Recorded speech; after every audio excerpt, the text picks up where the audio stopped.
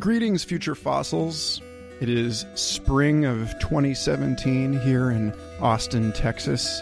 And in the spirit of all of this green growth and vitality and curiosity and play and adventure swirling about, I'm going to take this opportunity to experiment with the format of this show a little bit while it's still young and finding its identity. And also, with this episode in particular, invoke the spirit of Dr. Bruce Damer, with whose help I just recently toured Australia, giving talks on the history and future of life.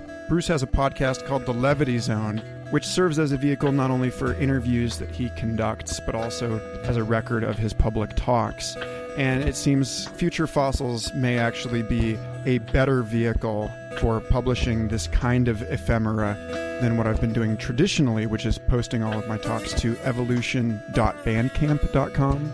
I'm going to leave that up as an archive of what has come before, but it just seems better to get it all in one place. So, this talk was at the first official meeting of the Australian Psychedelic Society at the Fitzroy Beer Garden. And I want to give a shout out to Nick Wallace for organizing this event, as well as the N Psychedelia radio show.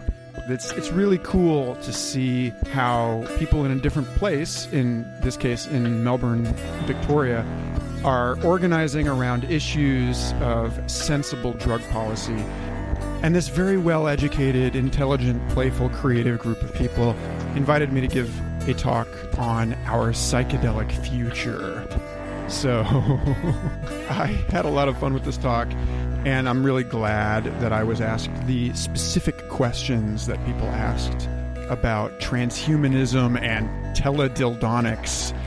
This isn't the normal structure of an episode, but it is actually a pretty good introduction into the inspiration for this podcast in the first place and the consideration of these issues of what it means to be alive right now in this particular time and place, what it means to be a human being. Because I feel like that's the root issue of all of this, that as Hunter Motz said recently on an episode of Christopher Ryan's Tangentially Speaking, the consequence of travel is detribalization, that is, stepping outside of your own culture and its concomitant basket of expectations and seeing other cultures, other perspectives, and realizing what it is that chewy nougat center at the core, the human condition.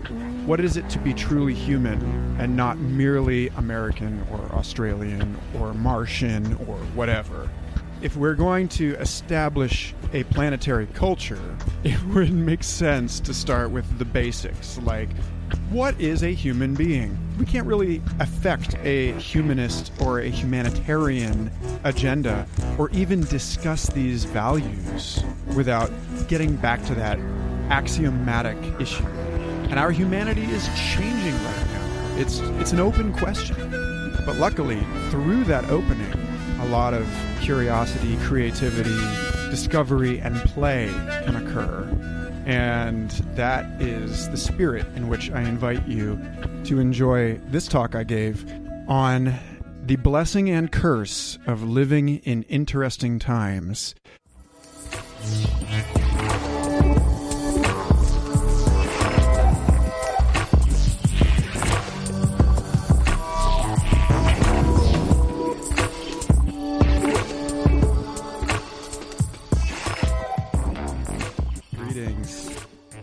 Thanks, everybody, for welcoming me so warmly. I've been 2 weeks in Australia, and it's been an absolute treat. I've been wanting to come out here since we got the first whiff of the 2008 economic recession in the United States, and all of my friends were convinced that the federal emergency team was going to throw us all into concentration camps. So I was like tugging my girlfriend's arm in 2008. Let's move to Australia. And then, of course, here we are. And things have gotten inconceivably worse for us. But, I'm not Chinese. I'm a quarter Irish. And so you have these two different perspectives on transformative change, living through an era of extraordinary novelty, to put it in the language of Terence McKenna, that according to Chinese, they valued order, stability, balance. Their curse, may you live in interesting times. Well, we're all cursed, if that's a curse. But then, of course, the Irish have this thing, may you be alive at the end of the world. It's a toast. And so I think, it's like, well, that's how I know that I've got a little bit more of that in me, because I'm excited to be alive right now in spite of, and in fact, probably because of all of the anxiety in the air around the world right now, that we're living through an age that I understand as somebody who went to school as an evolutionary biologist and really spent my entire life studying natural history and the origins and destiny of self-organizing molecules on the thin membrane of living goop that circumferences our planet. That what we're going through now is actually not completely unprecedented in Earth history, that we've been through similar processes. If we want to speak the royal we, meaning life, meaning living creatures, that we have been through this before. And actually, there's quite a bit that a study of Earth history will teach us about the unique challenges that are facing human culture at this particular moment, and the evolutionary challenges of this planet in general. So even though I harangued these guys for like half an hour last night about the work of Bruce Damer, scientist Bruce Damer, to whom I have to issue extraordinary thanks for helping me organize this tour. Bruce is a computer scientist, a psychonaut, and an origins of life researcher. Yes, he was a consultant for NASA on asteroid mining as well. A real gentleman scholar, someone that I look up to as an example of how you can chameleon-like navigate through these many different worlds. The defense security suits on the one hand, and then the burners on the other. He's really good at moving between these worlds, which I think all of us are kind of called to do at this time, because, that part of this process, as I mentioned in my talk at Mycelium Studios at the show with Joe on Friday, that part of what's going on right now is that this new complex environment in which we find ourselves is requiring us to level up our own psychological complexity and adopt different perspectives and different ideas and different selves as befits these appropriate situations. That we're, to the extent that we recognize that who we believe ourselves to be is a story that our brain is creating instinctively and automatically, that we can be more conscious about that, and we can inhabit different self-concepts as suits us. And that, in fact, one of the major issues that we're facing now as a species of people that can't seem to get it together, can't seem to agree with one another, is being able to enter the mind of another person, to see things from their point of view, to be the other. And so this sounds really hard, maybe, because we've spent so much time saying, well, I'm this and I'm not that. But to riff on the work that Bruce Damer is currently doing now on the origins of life, it really shouldn't be that hard, because the fact of the matter is that what we're learning about the very earliest forms of life on this planet was that it wasn't like suddenly the cell occurred out of nothing with a membrane on it and, credit card debt and alimony payments. Like this happened in stages, and the first stage, what we believe the earliest life form to be, what they call LUCA, the last universal common ancestor, wasn't really like a thing with a membrane on it, but a soup of self-reproducing molecules that didn't really have clear self-other division. And that even now, bacteria are very promiscuous and free about the exchange of their own genetic information with one another. The reason why, if you want to think about it in terms of human ingenuity versus bacterial ingenuity, the human intellect, this highly evolved thing, has basically fought with antibiotics germ intelligence to a stalemate. Like, we're actually as smart as germs, which is a major evolutionary accomplishment. But, the fact of the matter is that it's about the distribution of different kinds of intelligence between rapid genetic flexibility and a rather genetically conservative organism, the human being, that works most of its magic through the exchange of ideas. It just happens now that we're kind of moving back into this mode of being that we see as the last universal common ancestor, this freely exchanging genetic plenum, if you will. The same way that we have idea sex now, the same way that we're able to freely exchange concepts with one another, memes with one another. We're at the point now in our digestion of the boundary between nature and technology where we're recognizing that there are certain things that we can repurpose, certain aspects of our own microanatomy that we can repurpose as technologies, specifically the CRISPR-Cas9 gene editing complex, which was discovered just a few years ago as a way to keep viral DNA from infecting our own nucleic genome, the nucleosome, that we can edit this molecule to snip out diseases from our genes and in theory add new traits. So we're actually very close to a point where much in the same way that they say software eats the world, that this is what we're going through now, that when everyone has a 3D printer at home, then you're not going to go to a dealer, you're going to print your own drugs. You're not going to go to a gun store, you're going to 3D print your own handgun. I'm from Austin, Texas, and the guy that invented the 3D printed handgun and terrified the Alcohol, Tobacco, and Firearms Administration is also from Austin, Texas. He calls himself a villain, and he celebrates it because the villain, after all, historically, was the representative of the village that stood up and attempted to reclaim that stolen wealth from the noblery. So we have this weird residue of moral assignment in our language that the rich are the good, the noble, whereas the poor are the evil ones, the villains.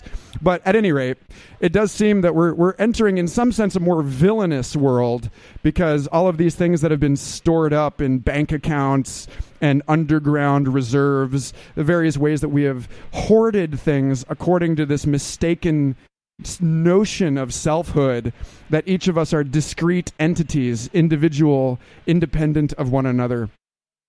That this is coming apart, and we're recognizing that each of us is a village.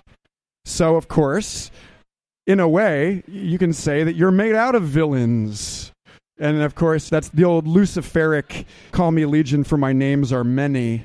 But this is true, that each of us is an entire community. And so this shift, this movement towards recognizing each of us as a community, and then also that community, therefore the self, as we were talking about last night, Melissa and I, about how the brain and selfhood is made out of these groups, these networked modes of different parts of the brain acting in concert or in tension with one another, that you can actually, by a study of neuroanatomy, you can examine how what you see as this individual thing, this self, is actually made out of little pieces that are made out of smaller pieces that are made out of smaller pieces, and that you're sort of like a bouquet of these different modes and motifs at any given time, and that the real magic of the human experience of consciousness anyway is that I won't even say the human, because obviously we've all probably, I think everyone in this room has been into a state of consciousness where your multiplicity is much more obvious than it ordinarily is. That you become aware, as the Buddha said, that upon the ripened examination of mind, you realize that this one story that you had is actually made out of this mass of vectors of all of these different influences and causations coming from every imaginable angle. And that, as I say perhaps too frequently, but I love this phrase, that each of us is the still point at the intersection of colliding infinities. So, in light of all of that, we're actually about to move back into a kind of renaissance, a trans-technological, trans-nature renaissance, in which we reclaim some of that genetic flexibility and the promiscuity of the exchange of the modules of identity by not just exchanging ideas, but also by exchanging physical traits, through gene editing and also through the exchange of direct neural patterns to the extent that we were able to actually record and template neural firing patterns from one brain into another. Everyone's brain is wired differently, so this is really actually super complicated, and no human will probably ever understand. This is something that we're going to achieve with the assistance of artificial intelligences. But insofar as technology is an extension of the living world, and that actually it never escaped the living world, it's never been a separate from us in the same sense that we've never really been separate from the mineral or vegetable worlds, or from, this planet itself, that artificial intelligence as an extension of our own capacity for mind and experience and thought is getting us closer to this point where our notion of self is as fluid as the notion that we don't really have species of bacteria. I mean, we use that term. We have like E. coli and this kind of thing. But the further back in the story of life you go, the fuzzier these categories become, because the simpler forms of life are able to exchange selfhood, exchange what they call plasmids, little rings of DNA, so much more fluidly and openly with one another. And we see this everywhere. We see this with the sharing economy as one social example. We see this with non-monogamous relationships and that whole conversation as one example. We see this with the notion of the global citizen and, the increasingly irrelevant definition of national borders in light of the fact that we're starting to recognize that the real lines of power in the world, Parag Khanna talks about this in his book Connectography, that the real lines of influence and power in the world are organized along infrastructure. So you can't really have a wall between the United States and Mexico because there are pipelines and freight routes and all of these other things that establish that the only thing that is keeping us from, in that particular case, from fully outing ourselves as a functioning North American Union is this fear-based story that we have to fear the people that we're actually already completely intertwingled with on an economic and cultural level, that we actually require the other in order to define the self. And so we're going around like, I don't know if you guys ever saw that. It's a terrifying YouTube video of this dog on a couch. Its leg kind of sneakily comes up to scratch the dog's ear, and the dog turns around and starts snarling at its own leg. And it's like, that's us right now. So we're snarling at our own body parts. We're dissociated as a species, and rightly so in a sense, because when you think about what Alvin Toffler called future shock, this notion that when change happens so fast as it's happening now, as it was happening even in the 1970s, people tend to dig in their heels and insist on these concrete fundamentalist categories. People get literal. People want something stable. And again, this is something that we can understand if we look at life history. We can look at how, in a way, the story of what makes us human is our ability to release that constriction, release that intense fixation on the familiar. Because, you look at the earliest vertebrate, the earliest animal with a backbone is the very close descendant of a creature quite like what today we call a sea squirt or a tunicate. It's this little thing that floats around in the water, plankton-like, as a larval form, and until it fixes to a rock, and its adult stage of development is it becomes this sedentary, filter-feeding creature, not unlike the human beings sitting in their virtual reality crushes in WALL-E. This is the sort of mature form of human beings, a disembodied mind associated to just plugged into IVs and sex robots and stuff. So, but like that's clearly not the future we want, right? So at least most of us, and I think the future's wide enough to accommodate everybody. So, you have my blessings if that's your game, but you're kind of, irrelevant to the political process in this particular case.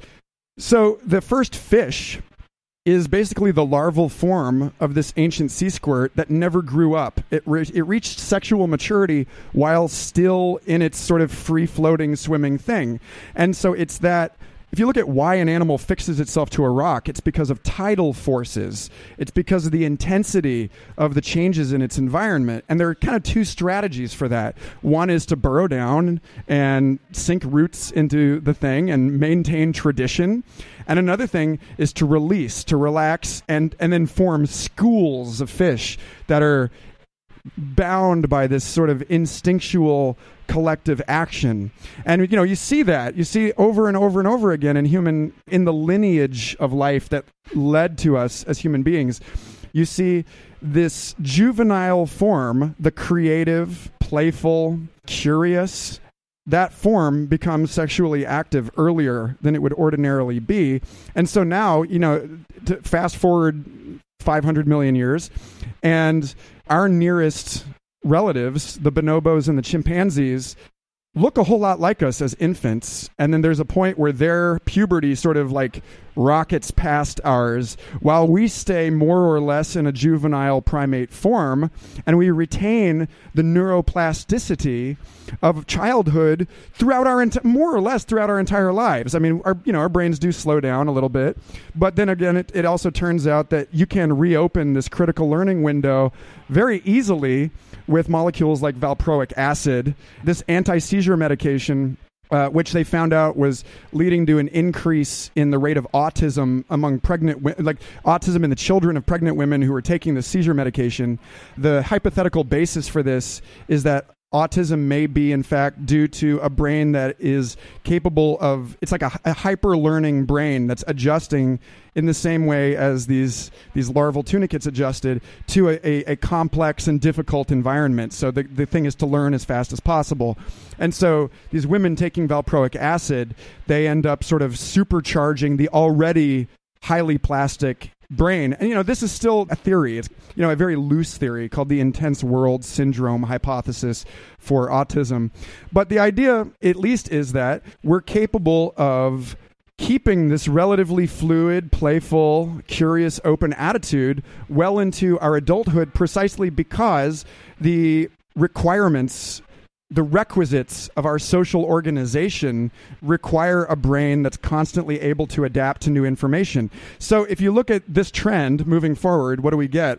We get beings that are even more social than we are, that are even more creative, even more fluid in their ability to transmute new identities, to adjust to new contexts, and that one likely future for the human species is what you call like a post-biological swarm of hyper-individuated beings. Because as Pierre Teilhard de Chardin said, we're not looking forward to a mere hive mind. It's not going to be a Borg thing, because within each new membrane of identity, suddenly all of this new diversity is required. All of this differentiation that the first city with a wall around it required the differentiation of labor and social classes in a way that the smaller, simpler communities of hunters and gatherers did not. And as we're arriving at a planetary culture, it's inevitable that we would start to see things like Burning Man, where individuality and the unique expressive niche of all of these people is rewarded by a more mature ecosystem socially. That the more species of mind, the more we necessarily honor and embrace neurodiversity as a strategy for a complex world, and that we realize that it takes a village to raise a child thing is also in reference to the sort of, it takes a planetary village to raise a cosmic planetary Christ that like awakens through all of us at once, if you can accept the sort of overwrought religious language. But within this new matrix, I'm at a point now where I have a very hard time telling people what I do for a living, and I know a lot of people here probably do as well. It's not that we're necessarily coming to the end of jobs so much as it is that we're coming to a world in which everybody's job is basically unique to them. That this is sort of the end game here. I'm not the end game, because the game never really ends. Evolution is an infinite game. But that a more complex social ecosystem that kind of we're moving into is one in which everyone is sort of following the beat of their own drum, their song, their intuitive guidance, their way in the world, unique to them, is in balance with all of the other little, as a historian William Irwin Thompson talks about, an amoeba covered in cilia, covered in these little rowers. All of those rowers used to be a free-living bacterium in their own right called a spirochete. And then they joined forces so that this one large cell could be propelled by all of these small ones, and then they essentially formed a single entity. And we're looking at that now with the species, where rather than rather than everyone just waving an oar in the air at random, trying to hit one another, that we're getting to a point now where as we awaken to a new center of gravity of a planetary identity first, recognizing that we're basically participants in a biosphere, products of a biosphere, before we are Americans or gender, whatever, that creates the freedom within which all of us can be our own freaky selves, and that freak is actually rewarded because each of us is doing the thing that no one else can do. I feel like this is a big part of what when people ask me what I do for a living, I say, well, it's like I'm basically just modeling a new mode of existence in which I'm making the choice over and over and over again in my life that if I find out that I'm doing something that someone else is doing in my ecosystem, then I don't need to do it anymore. I'm liberated from that responsibility, and I can continue to push on and discover this, what lies deeper in that negative space of unknowing, of what he's called the negative capability of, like, what don't I know about myself and how I fit into this thing. So that's sort of just a huge wrap. And I don't know specifically what to say to you today because I don't know what your issues are, other than the fact that you're, like so many of us, poised against the tyrannical, crumbling skeleton of the state. But yeah, I mean, I kind of want to just open it up at this point. And at the end, I can play some songs, and I do want to, like, turn you on in a different way at some point. But I do want to open this to conversation first. So if anybody has something that they would like to add to this, or a question that I can pretend to answer as though I'm an expert in something, then please come up here and speak it into the mic if you can, so that I can get this on record for all of those unborn future archaeologists. Great, thank you, Michael. My question for you is actually very pertinent to world peace. I know that world peace starts at home, and that's why all of us should be very focused on our relationships, because the happier individuals are within their relationships in the community, the happier we'll be collectively. I'm just wondering what you think the role of teledildonics will be in that enterprise. Thank you. You're an audience plant. Teledildonics. Am I allowed to talk about this with children? Well, the fact of it is that all of them are going to be using it eventually. Sorry, parents. This is the notion that, the new media, the telecommunications media that we are now surrounded by and embedded in, sort of the human beehive, the honeycomb of this invisible electromagnetic environment, not actually for much longer invisible, because we're learning that we're going to be able to adapt the human being to seeing in wider swaths of the electromagnetic spectrum. So it may be possible, it's already possible for some people, and it may be possible for most people in the next 10 or 20 years to actually look out and see the smog of cell phone towers or Wi-Fi routers or this kind of thing. The heat of a ninja otherwise clothed against the night. But this invisible environment, to borrow the Marshall McLuhan phrase, that we're all swimming in this soup of electromagnetic radiation, we're going to be more and more defined as field-based electromagnetic creatures as we become more and more aware of the original cybernetic term, the definition of cybernetic organism, which is every organism. It's redundant. The cybernetics, a cyborg is simply a complex, self-regulating living system, and all of those things are a system of inputs and outputs, and all of us are permeable to our environments and learn from and give to them. And when you look at it in terms of, like, what is a human being? Well, a human being is a pattern that occurs within a field of organization. You're never the same stuff from moment to moment. Even the same atoms are sort of blinking in and out of virtual particle states. So what are you sort of more fundamentally than a pile of soup and bones.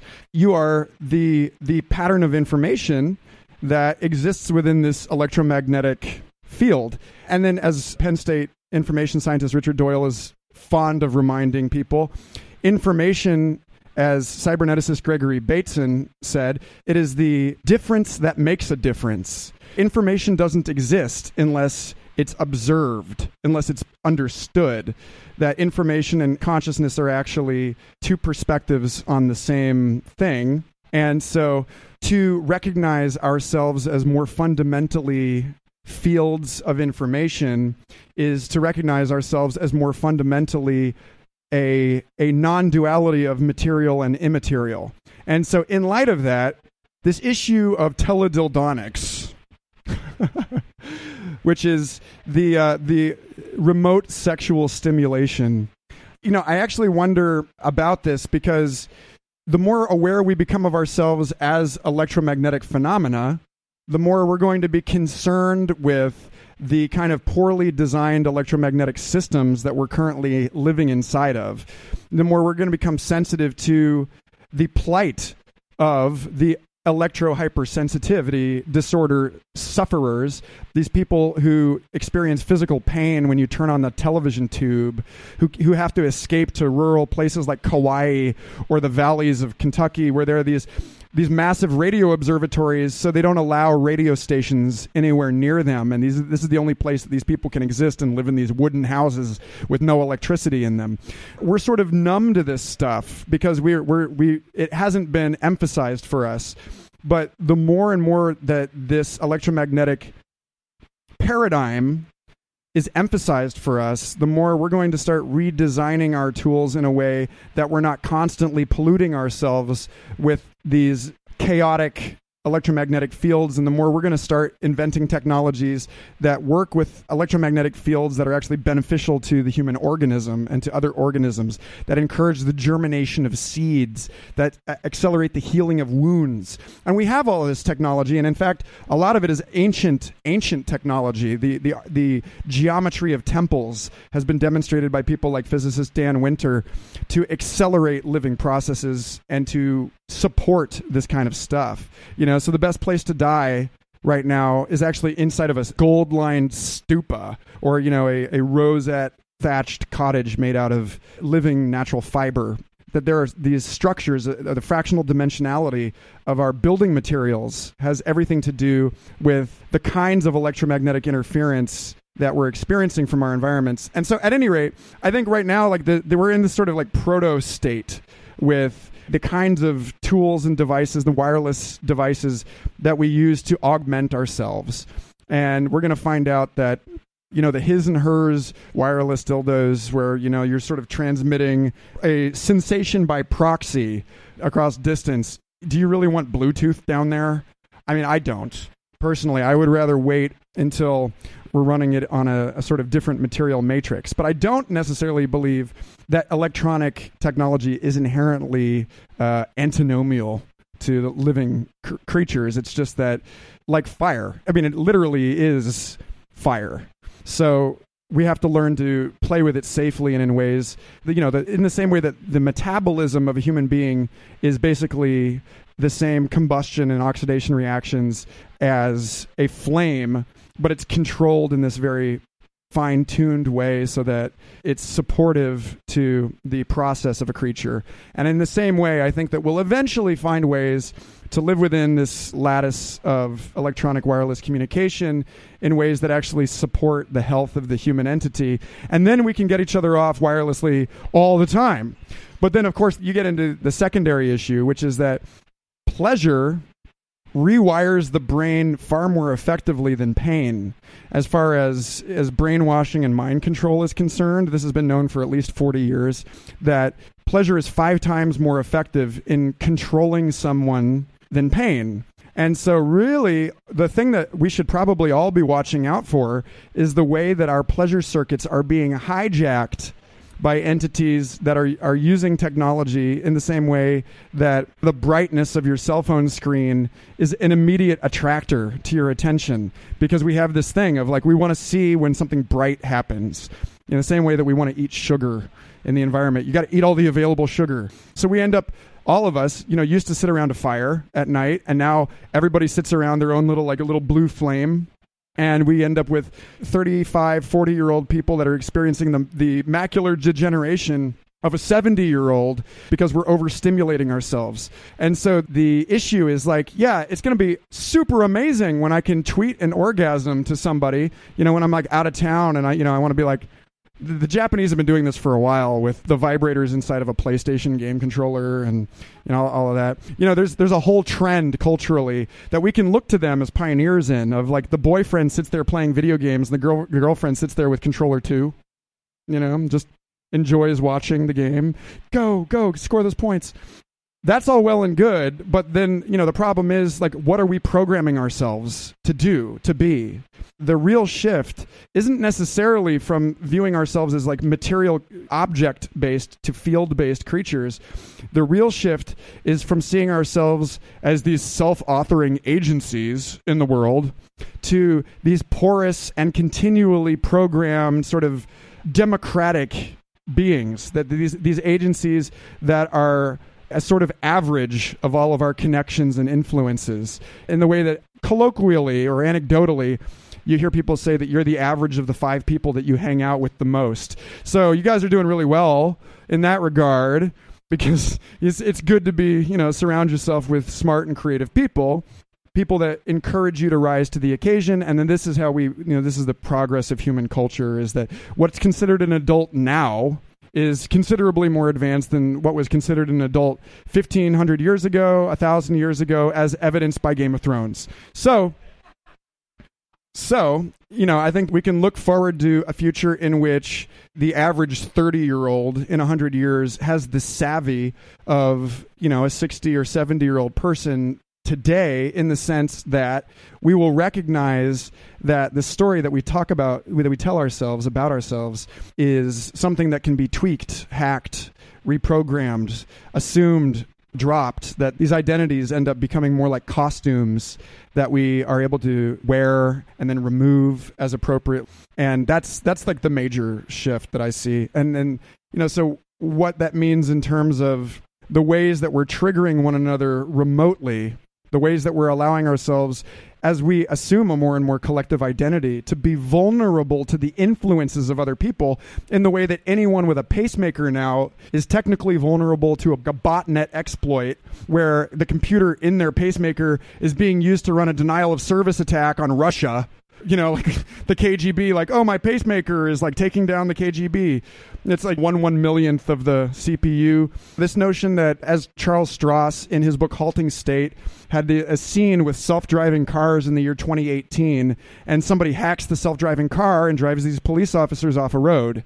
We have to figure out, this is the part of the anxiety of modern existence, is that as we become more and more transparent to one another, as we become more and more connected, we're becoming more and more vulnerable, and our definitions of security have to change accordingly. We're losing privacy in the sense that we know it, but then again, privacy isn't some ancient thing. The modern notion of privacy is really only about 200 years old, and even if you look at the frontier cabins in America in the mid-19th century, entire families were sharing a single bed.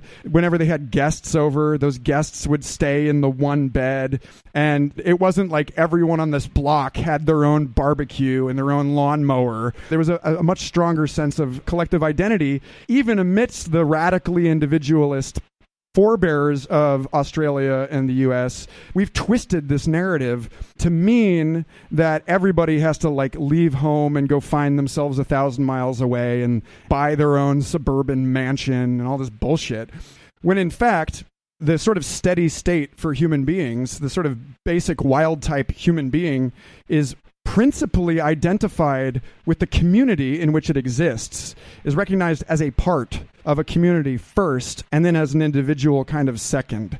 And so rather than relying, as we have, on a conflated notion of privacy and security, we'll find new ways to be secure with one another, ways that are about mutual recognition and accountability, what they call covalence. Kevin Kelly talks about this a lot. We're afraid of surveillance, because, as we should be, because that means someone else has more information about me than I do about him. As Electronic Frontier Foundation wizard and Grateful Dead lyricist John Perry Barlow is fond of saying, he's like, I don't mind knowing whenever the government subpoenas my social media profile as long as I know who's doing it and when they're doing it and what they're asking for. That's fair, right? And then, of course, you always have the issue of sex workers making sure that they've always got a buddy system going on so that if somebody has to go off with John, then somebody else knows where you are at all times. This is Google Latitude. Share your location with your friends because the eye in the sky, like the eye of Sauron, already knows where you are. So don't you want your friends to know where you are too? And more of our information is put online. Again, Kevin Kelly talks about this in his book, The Inevitable, 12 Technological Forces Shaping the Future. He talks about how a generation ago it would have been inconceivable to share medical records. This is my private information. But now people are coming together and routing around the medical institutions, and they're pooling their medical records, and they're applying big data analyses to their medical records to detect patterns and to find new insights in this shared data that are able to improve the lives of everyone who's offering that information to the network. So it turns out that it's the power of networks, the scaling law, that actually is going to outcompete this sense of propriety and privacy, that a good idea is better shared, and that every idea becomes stronger when it's shared. And so in that sense, I think, as far as teledildonics are concerned, my only real sort of conservative or like retrogressive anxiety around that is that we end up creating some sort of like sex rock star person whose one recorded orgasm becomes the Beatles of orgasms, and then everybody is just having that one orgasm all the time, and then everybody's trying to like the Monkees and the Turtles and all these other like wannabe acts show up, and that we lose in some essence the diversity of human pleasure that we once had because of this superstar effect. That like everybody just wants that best one, and so we end up with like a planet spanning Coca-Cola of cum. But it won't pollute you, except to the extent that it's coming in with malware associated with it. Every time you would definitely want to open this email. Okay, well, that was fun for a minute, but now you have some digital STD. Next question. Yeah. Hi, my name's Thorin, and I hope that the next answer isn't quite so long, because it'll take a while if we want to get through a few questions. I used to be really optimistic about extropianism and started to get into it in the 80s, but in the last sort of 5 to 10 years, I've started to become quite concerned. Extropianism? It's the notion that we can become better versions of ourselves through technology, that we can make use of technology to make our thoughts faster and better, our capacity to think with more capacity, to extend our memory, to be faster, stronger, whether it be through drugs or maybe more mechanical type technologies, that sort of thing. Is that your okay? My concern more recently has been that it is actually illusory, and that it's actually a way of seducing us into a technocracy where we lose power, where we lose our autonomy. Do you share those concerns? I definitely do share those concerns, although I think it's important for us to not project our own moral biases that come from our own specific limited cultural position onto other cultures in other times. I mean, I think economist Robin Hanson is fond of reminding people that however horrific his vision of a future with emulated human minds, explosively populating digital environments, and like the lives of these people and their own existential weirdnesses, to us, it sounds like a bad DMT trip. This notion of never being sure that all your memories are fake and that you weren't just rebooted. But he's like, well, the fact of it is that you look back a couple hundred years, a couple thousand years, and you were to like Bill and Ted's Excellent Adventure, Plato or Socrates back from ancient Greece, and they would probably be terrified of the way that we're living. If you were to take anyone, the original religious extremists that colonized North America from Europe, and you show these Puritans what became of Boston, Massachusetts, and they'll basically say, well, hell on earth. So, on the one hand, it's important to balance, to recognize that our own definitions of good and bad are sort of like to some extent culturally relative because different cultures value different things. But on the other hand, it's also the case that if our goal is the dignity of the human being, our ability to choose the kind of lives that we want, a lot of the fear that we have around this stuff is actually kind of historically amnesiac, because we're now living in such a state of extraordinary dependency on one another and the networks that we've created for one another that, to suggest that a deeper intimacy and a deeper reliance on society and technology is somehow an abomination is to be intentionally blind to the ways in which every previous technological revolution was regarded and criticized in the same way. That when, the evolution of writing happened, they're like, well, you're going to lose your memory. Your memory will degrade in light of this. And in some sense, that's true. And in some other sense, we've moved from memory being understood as something locked inside your skull to something that's transmitted in culture.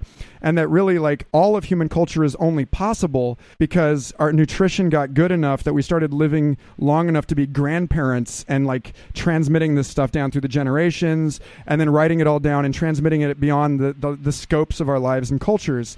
And in the same way, we're seeing similar things going on in the East and in the West. The evolution of the chopsticks and the fork, respectively, shrank the human jaw fairly measurably.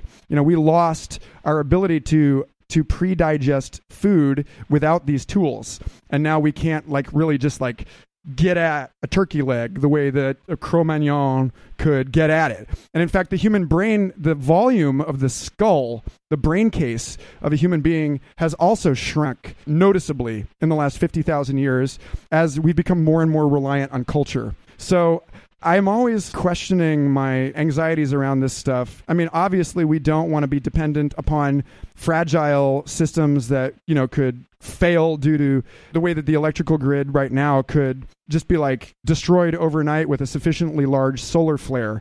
We do need to make sure that we're putting in safeguards and redundancies and distributing things accordingly. But actually, in the same way that, it becomes harder and harder to take down a YouTube video, copyright protection as a thing of the past, sort of, in light of the way that digital technology is essentially a giant copy machine and that massive parallel copying is part of this, that I think that the better we get at distributing the infrastructure rather than centralizing it, the more we're going to be able to retain the best parts of what it is that makes us human without having to rely on these centralized technocratic agencies. But as we were talking about at Mycelium the other night, the tension between the technocrats and the mystics is the defining feature of what historians call the meta-industrial society.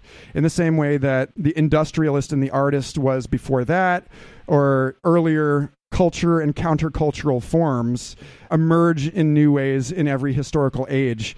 So right now what we have is the technocrat that sees the whole world as a single system to be managed, and the mystic that recognizes that system is merely an idea existing within this infinite mystery, and that the conscious and the unconscious are both essential to the self, and that evil is a part of the self. So it gets tricky because I don't know that when this worldview matures, I'm not sure that we're going to be concerned about those same boundary lines because our emphasis will have moved.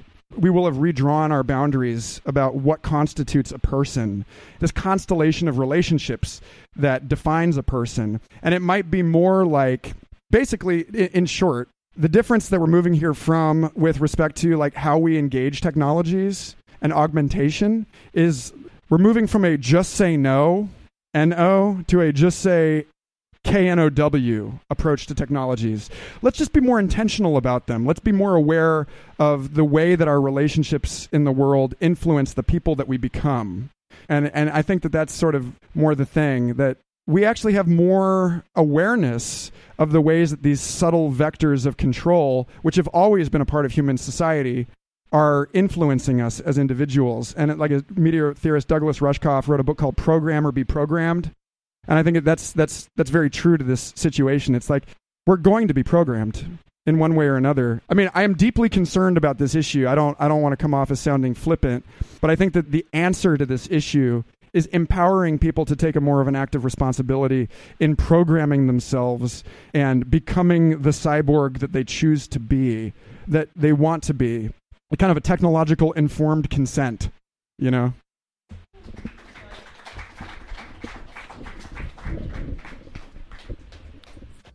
Thanks so much for listening. I hope you enjoyed that conversation.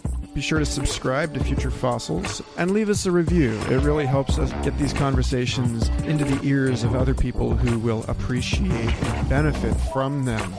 If you'd like to support the podcast, you can do that at patreon.com/Michael Garfield. Patreon supporters get plenty of delicious perks as well. So go check it out. Be good to yourselves and have a beautiful century.